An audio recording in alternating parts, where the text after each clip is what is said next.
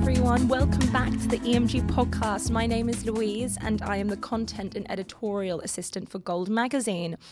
In 2 weeks, the team and I at EMG will be jetting off to Barcelona for the eyeforpharma 2019 event. And I'm so excited. We're going to attend some fantastic sessions and meet some really, really innovative people in the world of pharma. So we thought we'd dedicate this week's podcast to throwbacks for interviews that we'd done last year at eyeforpharma and revisit some of the interviews with key industry figures.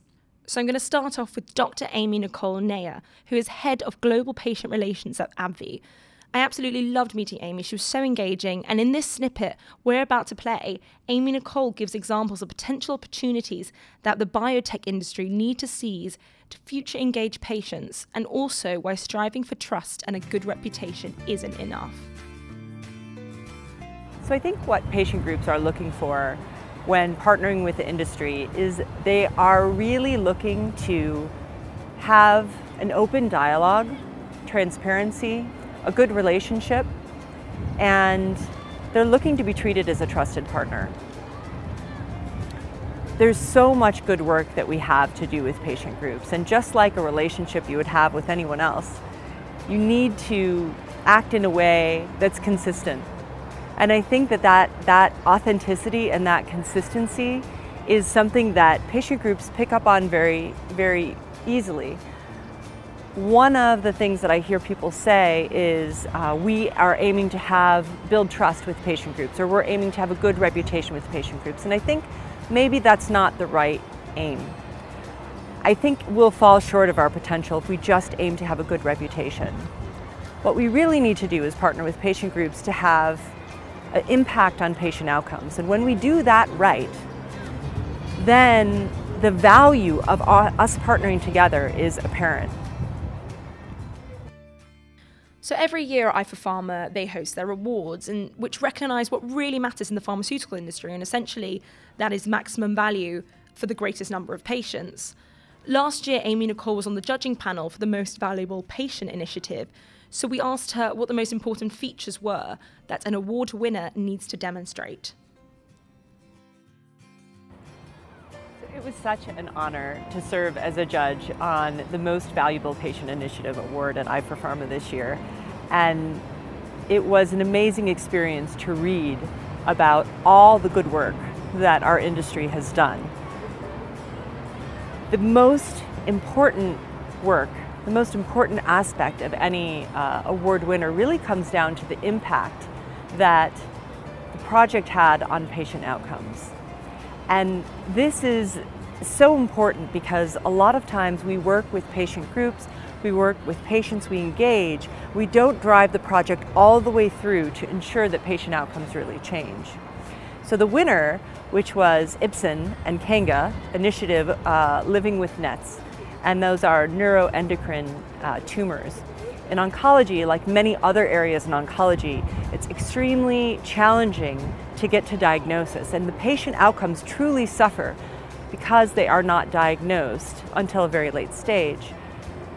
The project essentially combined digital, SEO, learning, as well as patient influencers, as well as social media and patient journeys, videoing patients to really tell their story, and brought it all together in a way that really drove the right patients who are likely to have the symptoms that indicate that this may be their diagnosis to the site.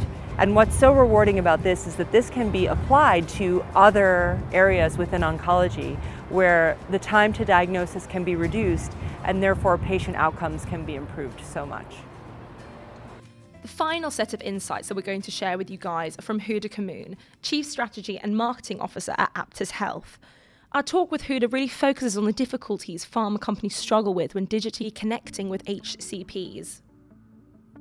Most pharma companies already started using data to inform their decision-making process, but they are still struggling with getting this data, getting the HCP insights, and they are struggling with getting the right content and the right channel for the right HCP.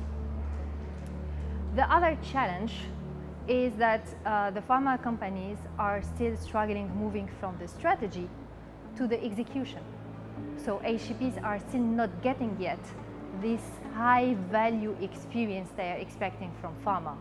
They are not getting yet the high quality engagement. Another topic we discussed were the digital platforms and communication methods that best resonate with HCPs, that deliver engaging, high-value content to leave a lasting impression. We have conducted very recently at Aptus Health a research in collaboration with DT Associates that shows that HCPs, when they are engaging with any content, they are looking for trust, relevance, and simplicity. And this what will drive great customer experience. So at Aptus Health, we operate one of the largest HCP engagement platforms in the world that has access to more than 4 million HCPs in 91 markets, and creating this trusted and unbiased environment, generating more than 4.5 million engagements on a monthly basis with the HCPs.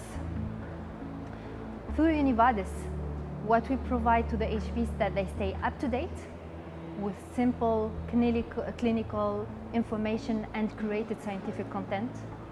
They get access to the relevant resources like the drug database, and they can stay educated on the key topics through education modules or quizzes. Trust, relevance, and simplicity. Big thanks to Houda and everyone else for sharing their thoughts. So that's it from us today. It's been great to have you and reflect back on 2018's events. We're really excited to attend this year, and we're going to be there covering sessions as their official publication. So if you're going and are listening to this, please do get in contact. And if you'd like to meet up and connect, my email is louise.rogers@emjreviews.com. That's louise.rogers, Rogers without the D. Or tweet us at EMG_gold. Thanks, guys.